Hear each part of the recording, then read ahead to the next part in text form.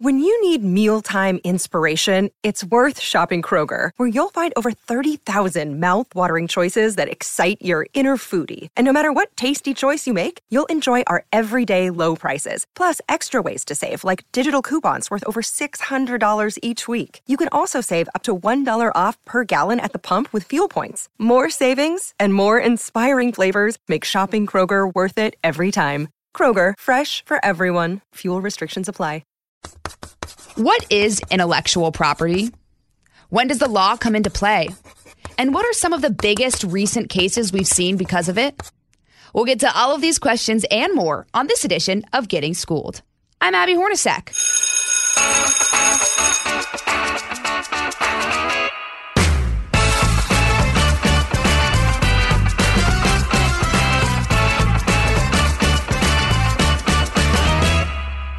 So I'm going to just say right off the bat that I am a huge fan of Taylor Swift. My mom and I have the tradition of going to her concert every time she releases a new album. If you've been paying attention at all to the news as of late, you've probably heard about Taylor Swift re-recording her albums. She is one of the best-selling musicians of all time, and she's been re-recording all of her old music and releasing it as, quote, Taylor's version. So awesome. Her situation has a lot of people wondering how she doesn't own her own songs. Another situation that's been going on in the headlines lately is model and actress Emily Ratajkowski not owning certain photos of herself, some even taken by paparazzi.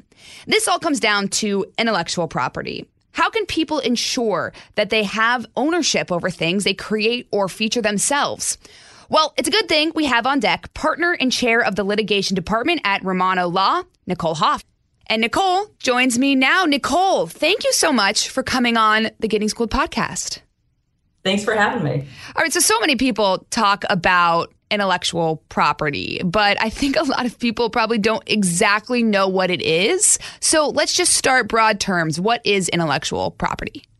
So intellectual property is intangible property derived from human intellect. So it's different than physical property that you can hold, a real property, which is, your land or a house on your land. Okay. And then just looking historically speaking, has the definition of intellectual property changed at all throughout the years? Has it gotten more strict? Are more people covered? How has that worked?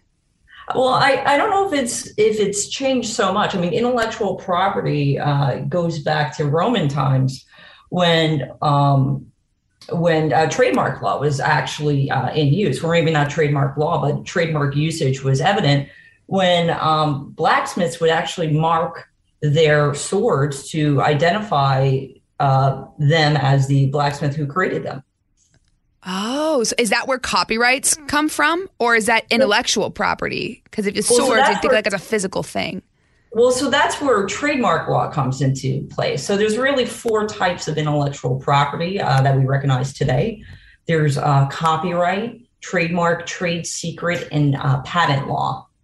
Okay, so can you just take me through each one of those? So it would make sense that this is a trademark then, because, that's typically like a word, a name, a symbol, those types of things.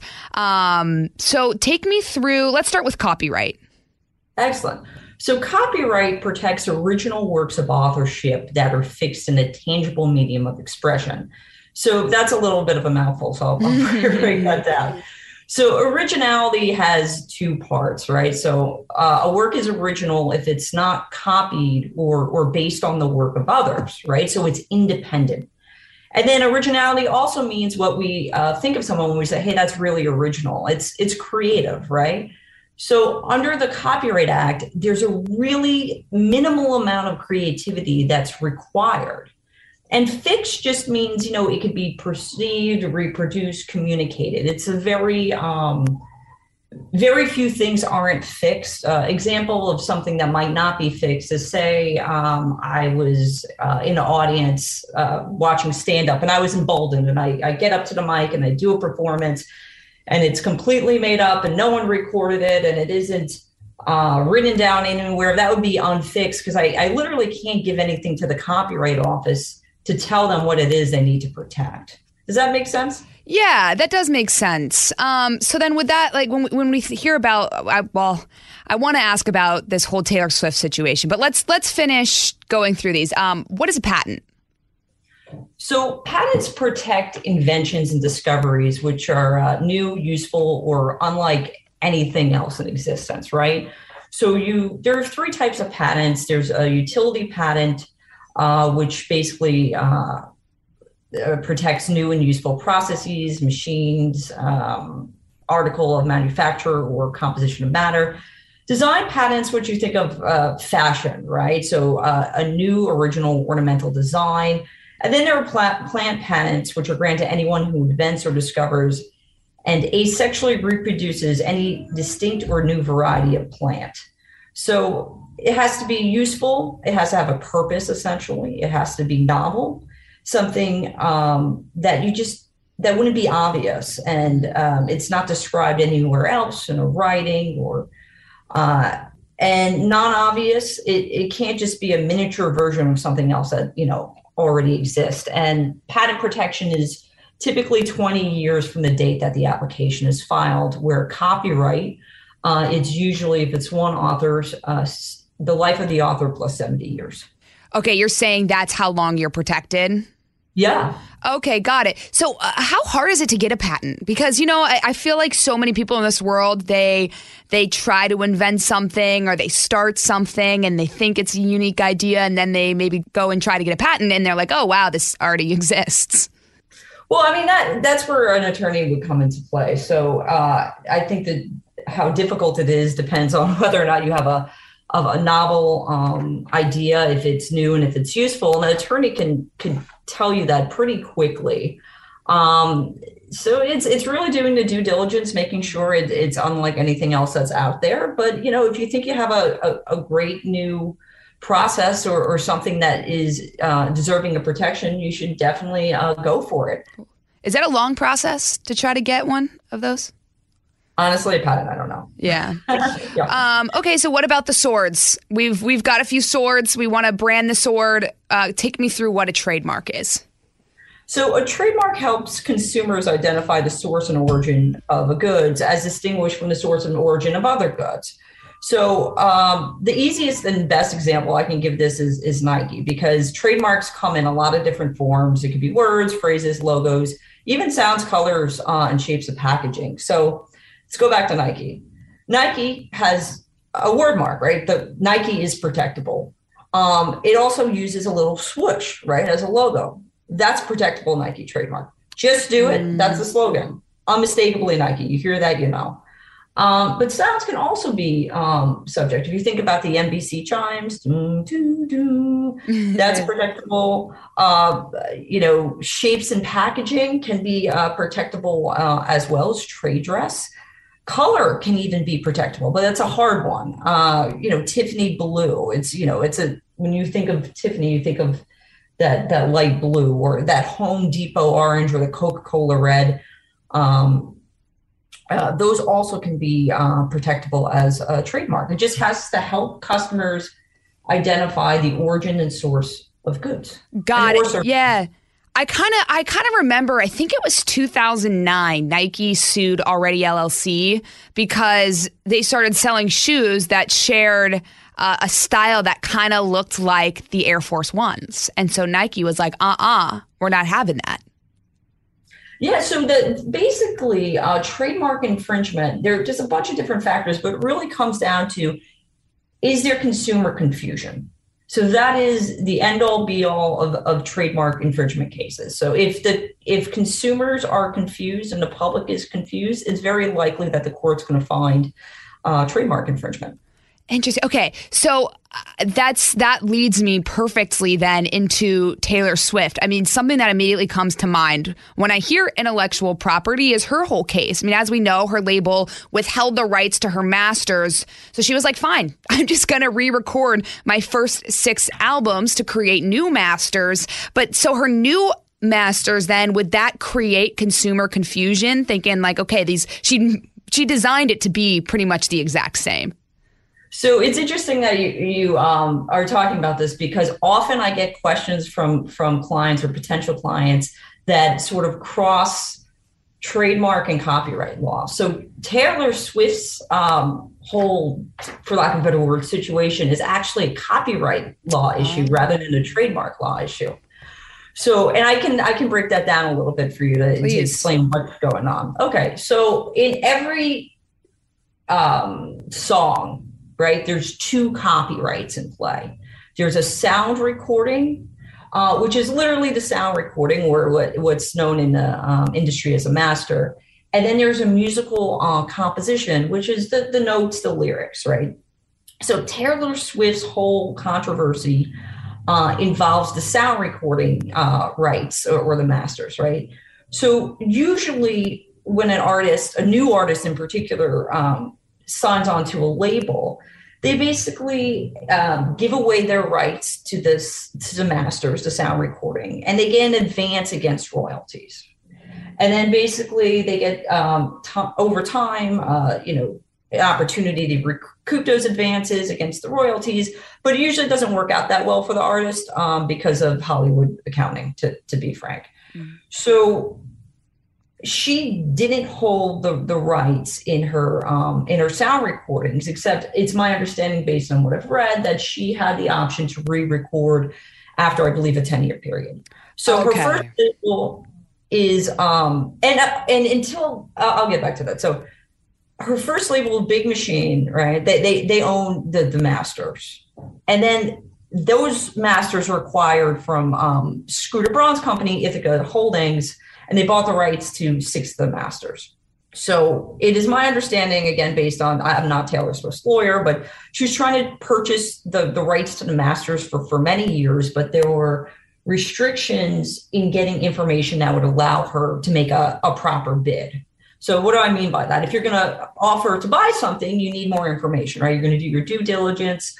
You want to know how much these masters are making so you can make a reasonably good offer and not overpay or underbid, right? So my understanding is that that information was being withheld with her unless she signed a basically non-disparagement agreement concerning Scooter Braun, who she's had some public disputes with over the years, right? So she wasn't willing to do that.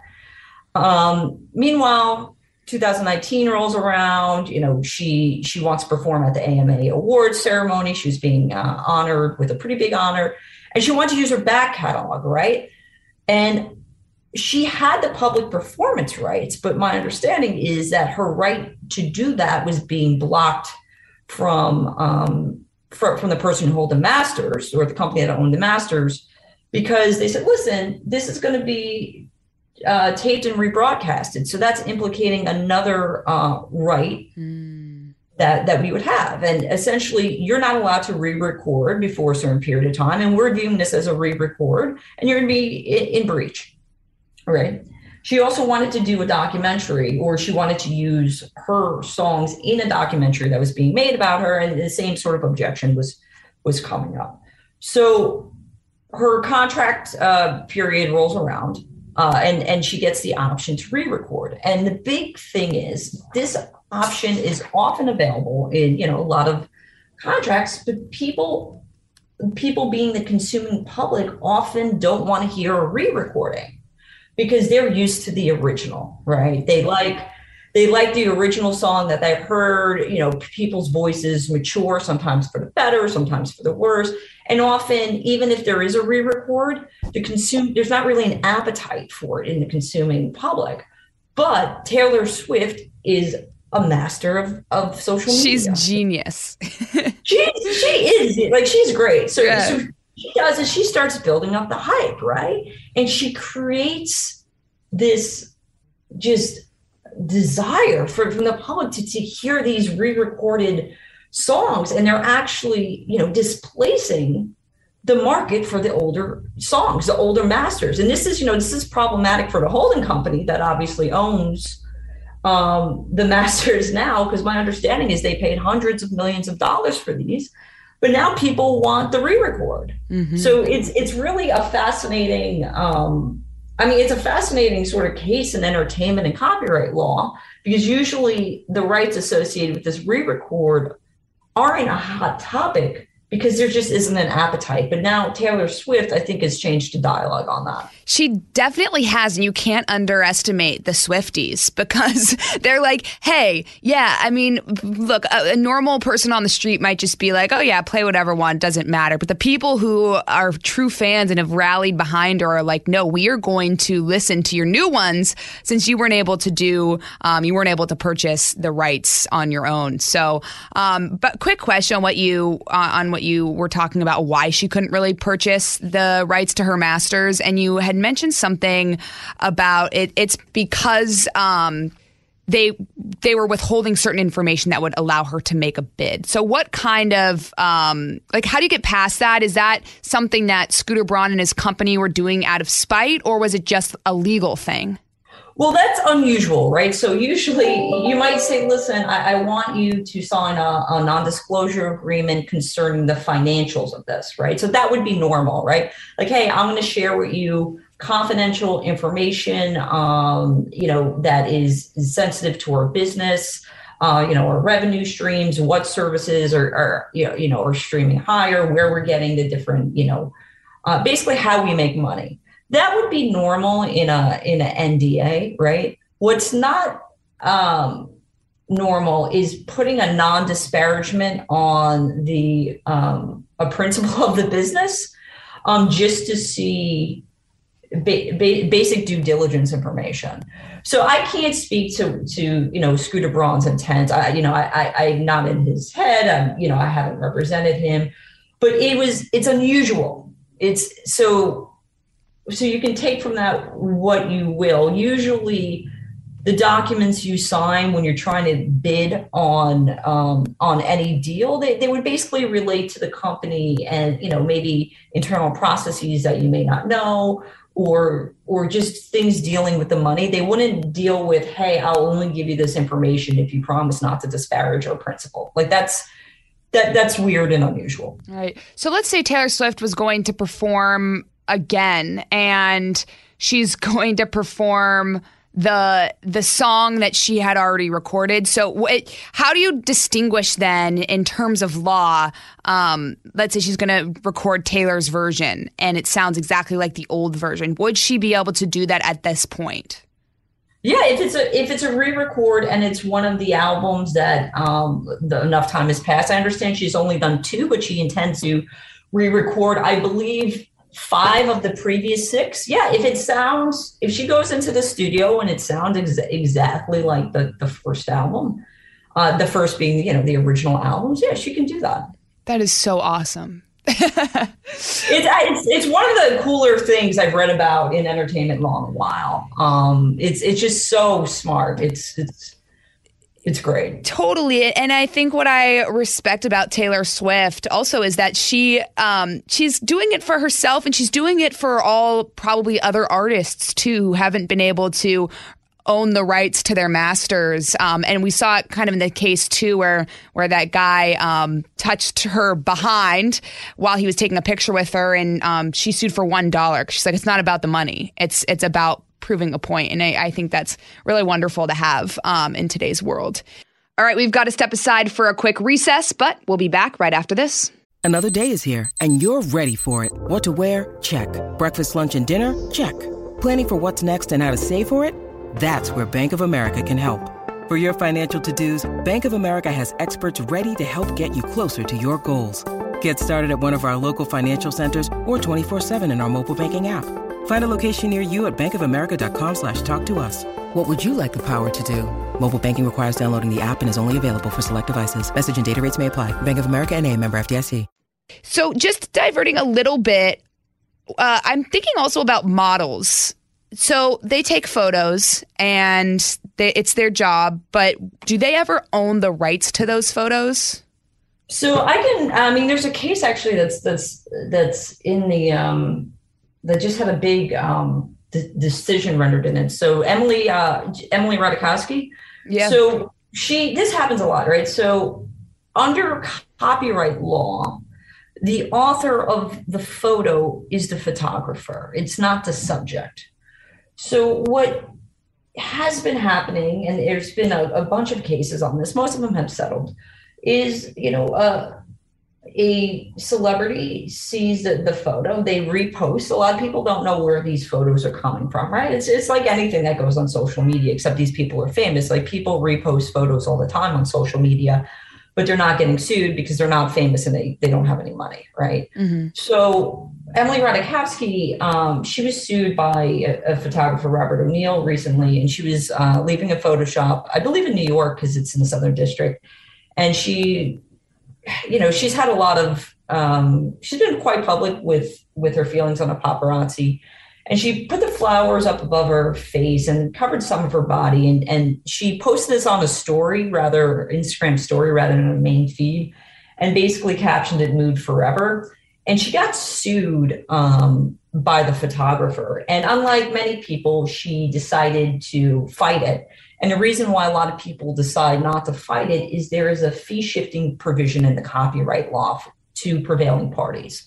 So if you have a work that's registered before infringement or within 90 days of first publication, you can be entitled to your attorney's fees back if you win, if you're either the plaintiff or the defendant. And this kind of comes into what you were saying about Taylor Swift, and it's not necessarily about the money, right? Because she has enough money to make a statement about how she feels about this whole process.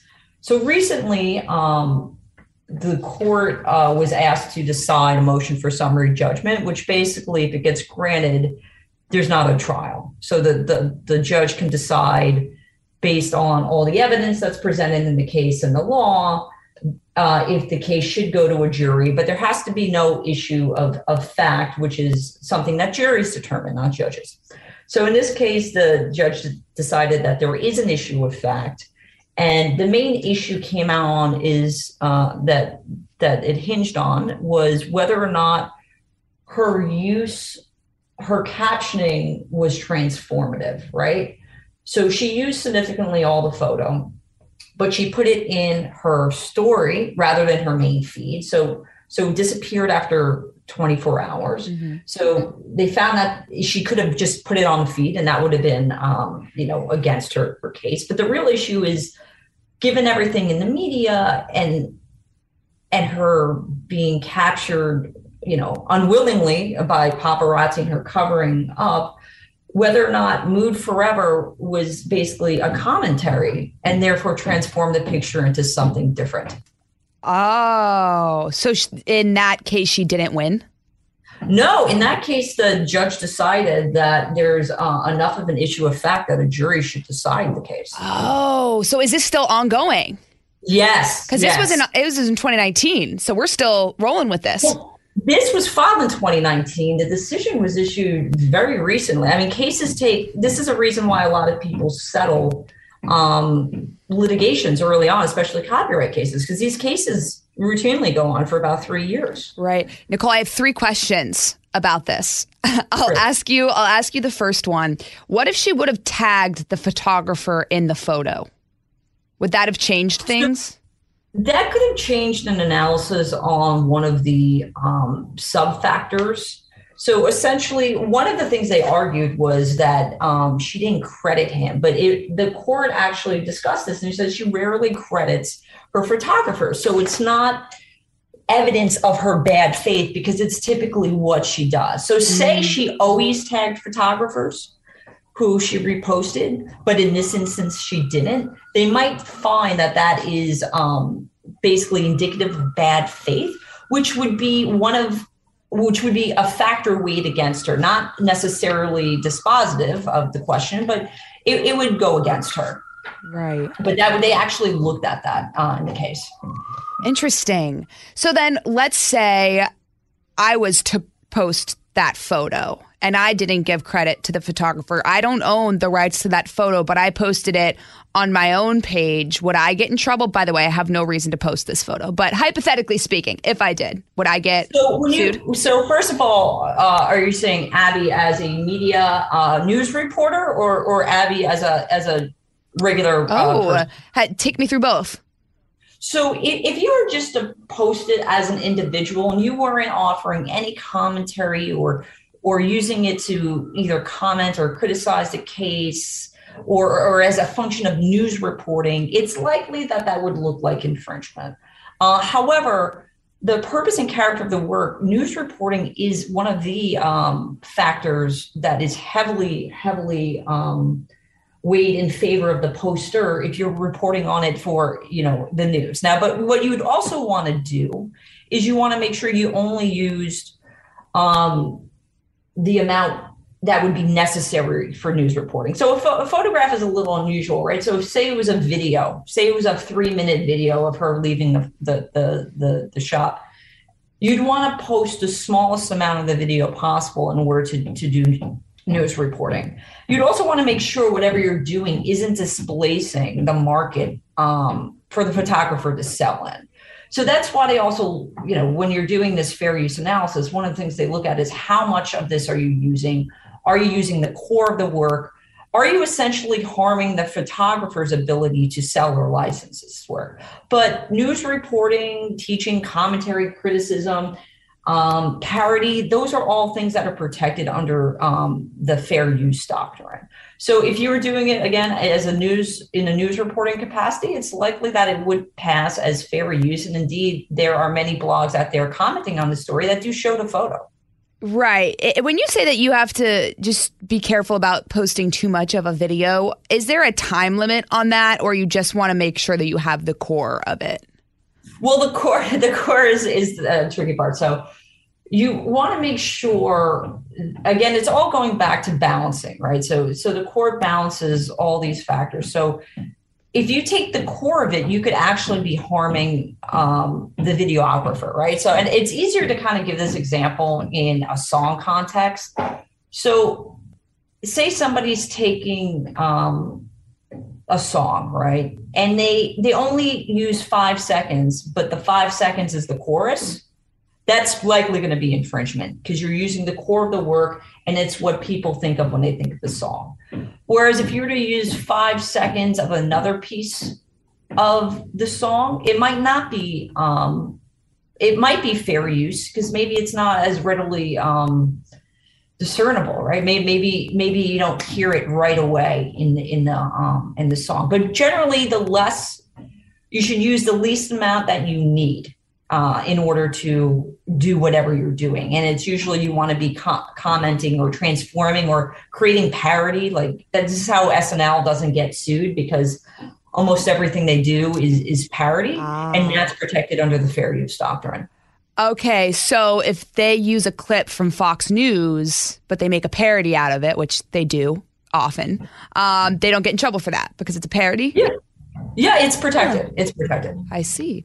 We'll be right back after this. It's so interesting because there are so many different facets of intellectual property, and it's hard for a normal person to just understand. I mean, I guess I'll speak for myself. It's hard for me to even understand that it's just there's so much to it when you talk about copyright and trademark and things like that. So just to wrap this up, what do you think is the most important thing somebody should know about intellectual property? I think if you have something that you believe is intellectual property, you should take measures to protect it.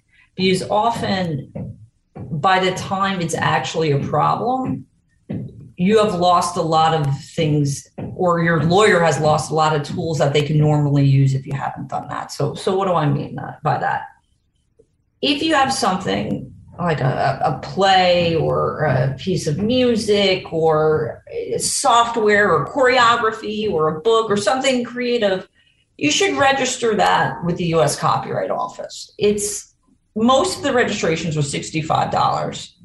And what you do is you get a whole slew of rights with that. So first of all, if somebody is infringing on your creative work, you can't sue them unless it's registered. And if you wait to register it until after they infringe, you're just left without a bunch of remedies. So one of the remedies is you can get your attorney's fees if the infringement happens after registration, but you can't get it before. So what that means is you can find, if you don't have money, you can likely find a good attorney to represent you because they'll probably take it on contingency or they'll be more willing to work with you on fees.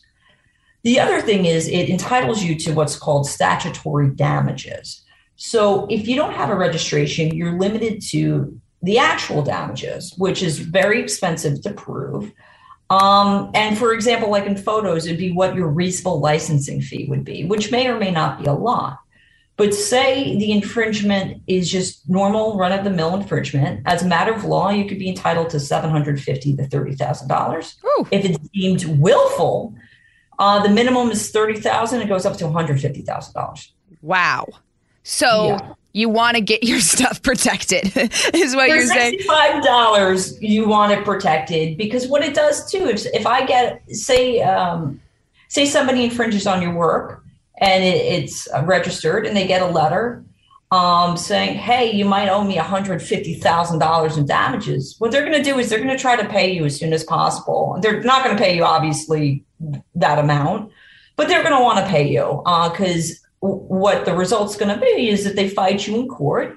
They're likely, unless they have they have a defense, they're going to lose. They're going to pay your attorney's fees. And then if it's non-willful, it's $750,000 to $30,000. And if it's deemed willful, it's $30,000 to $150,000 in damages. So that is something that everyone should do. Trademark, one of the things I'll say with trademark rights is trademark rights from the United States come from use, not registration.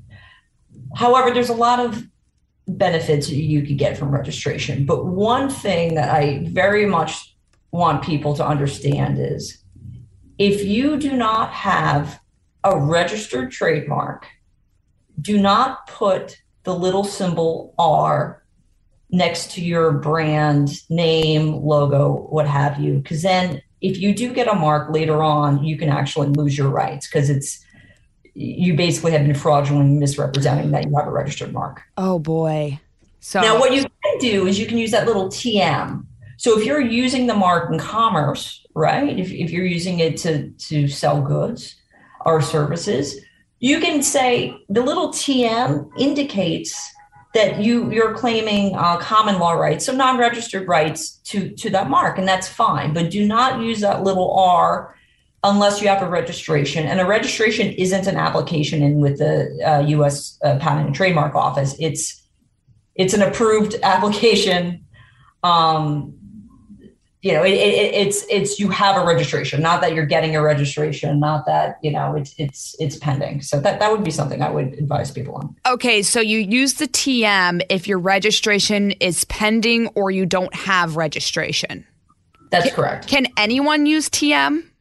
If you're using the mark regularly in commerce, yeah, but you have to be using it. You can't just put TM next to a bunch of things. Okay. Is there a process to get TM? No, you just use it. Oh, interesting. But you have to have it in use, to your point. You can't just put it on. Yeah, you can't. Yeah, you can't just have it hanging on something that you haven't been selling for 5 years, or something that you've never sold in commerce and you're thinking about selling. It has to be something that you're selling in commerce. Okay, so if that then protects you if someone else tries to steal that, would the damages just be less than if you had an R? Or how are you protected by using the TM? Well, it puts people on notice, so you can essentially argue that there was bad faith in them adopting. I see. What you really want to do, though, you want a registered trademark because that puts people on nationwide notice, not just if you've seen it. So if you are, there is a presumption of nationwide use if you have a federally registered mark. Whereas if you don't have a federally registered mark, your use rights are basically limited to the geographic location which you're in. So say I have a very popular diner, right? And I have a bunch of locations in the tri-state area. That would be where my trademark rights are limited to through common law use, so non-registered federal use, right? But say I have a bunch of restaurants in, the tri-state area, and then I move for a federal application. That application, once approved, basically will block others throughout the country from using my mark. Got it. Okay. So, yeah, that's an important distinction to be made because people see the R, they see the TM, they see the C, but they all obviously mean very different things. So if you're going to go try to get intellectual property rights, you got to know the difference. And I think you broke it down really well right there. So Nicole, thank you so much. This was a lot of fun. And I think people have been so interested in this Taylor Swift case as well. So again, you did an excellent job of bringing more light to exactly what happened. So appreciate your time. Thanks, Abby.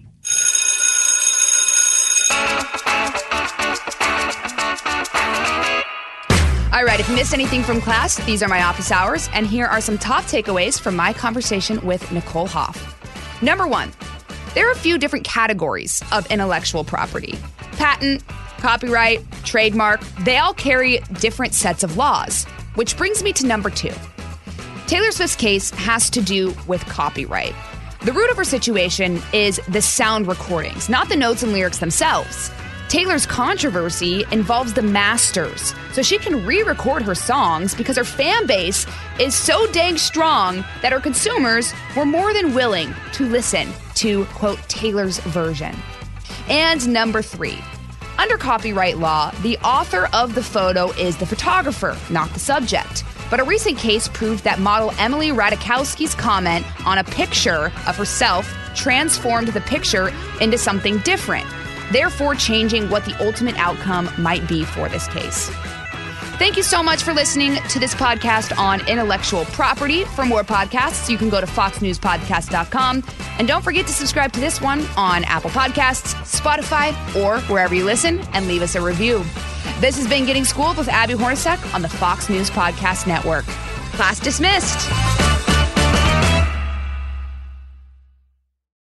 This is Jimmy Fallon, inviting you to join me for Fox Across America, where we'll discuss every single one of the Democrats' dumb ideas. Just kidding. It's only a 3-hour show. Listen live at noon Eastern or get the podcast at foxacrossamerica.com.